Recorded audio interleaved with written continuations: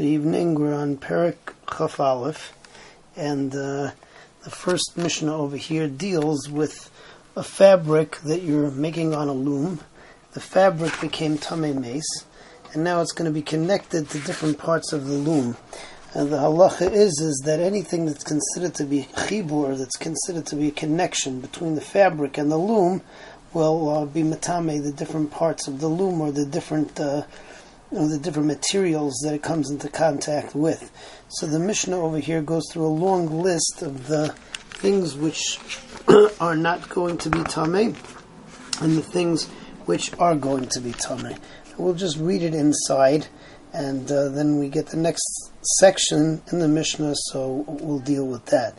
The Mishnah says, "Hanogea b'koved elyon," the fabric that touches the wheel that holds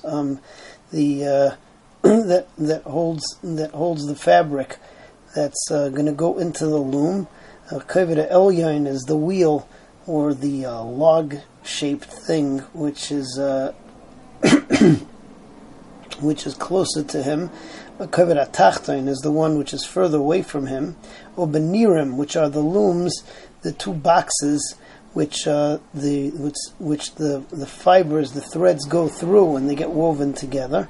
Ubakirus is a comb that holds down the threads. Ubachut shaviroi al gabi argamon, or different threads that we put on top of a fancy fabric to watch it.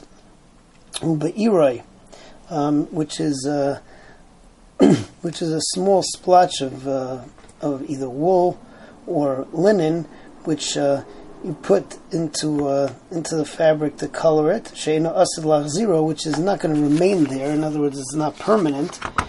So all of these tahar, it's not considered to be chibur. But benefesh hamaseches, but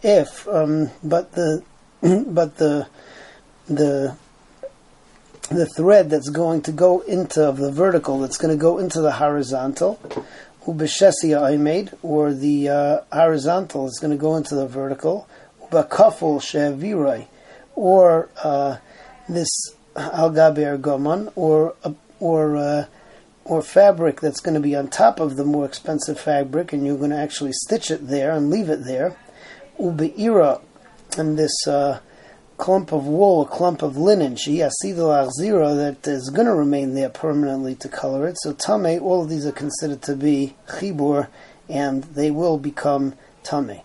After that, the Mishnah comes and talks about wool, which is on weaving sticks, and both of these are going to be tahar. However, if there's something called a pico, which we discussed earlier, a ball on top of a weaving stick, the yarn on top of that, while you're weaving is tamei, but afterwards it's tahor. So that's the rest of the Mishnah over here. Nageh b'tzemer shal ima ba'ashva.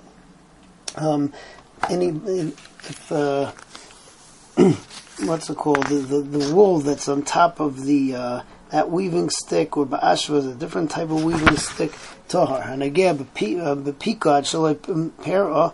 So anything that touches the wool that's on top of the pika, which was not taken off when you're in the process of weaving, so tamei misha pera. But once it's removed and you don't continue weaving, so then it's tahar. Okay, moving on to Mishnah Beis. Mishnah Beis talks about you have a peg of a macharesha, of a plow, which became tamei. And now we discuss which different parts of the apparatus that's attached to the shvarim, the cows or oxen that pull the macharesha, which different parts of the apparatus are considered to be part of the plow, and therefore they're going to be tamei because of chibur, or which things are not considered to be part of the plow. So first of all, which is not considered to be part of the plow, and let's just see this inside. Hanogea ba'oil. So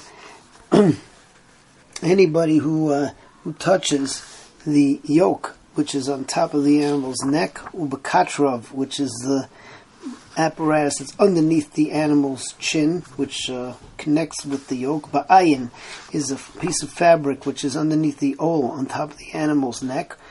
Uba'avos is a beam which connects the yoke to the plow.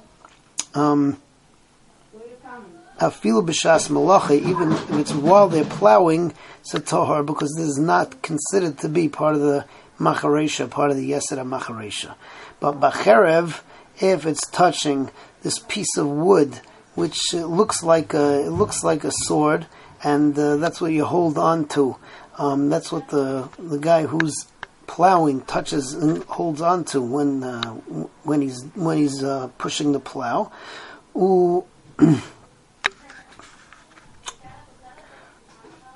Ubabayrach is a crooked piece of wood which connects the peg with the rest of the apparatus. Ubayotzel, which is the piece of wood that you hold in order to steer the plow. Tameh, all of these are considered to be part of the macharesha, and they are going to be tameh. Okay. Also, ba'ayin is a ring shalmatachas made out of metal. Obel chayayin, or two pieces of wood which are up by the ol, but they go into the ground over there, and they're used as part of the plowing apparatus. Uba'ayrin is a piece of is like a board which grinds up clumps of dirt. Tameh, according to the Tanakama, all of these are also considered to be part of the macharesha.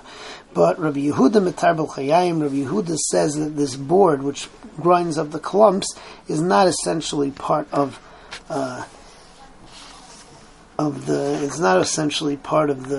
plow. She'ena masuyim el rabbis is an offer because it just kicks up more dirt. However, it's not essentially necessary for the charisha, for the plowing, and therefore it's not considered to be part of the plow, and it's not going to be metame. Okay, that is Mishnah Aleph and Mishnah Beis. Be'ez Hashem, next time we continue with Mishnah Gimel.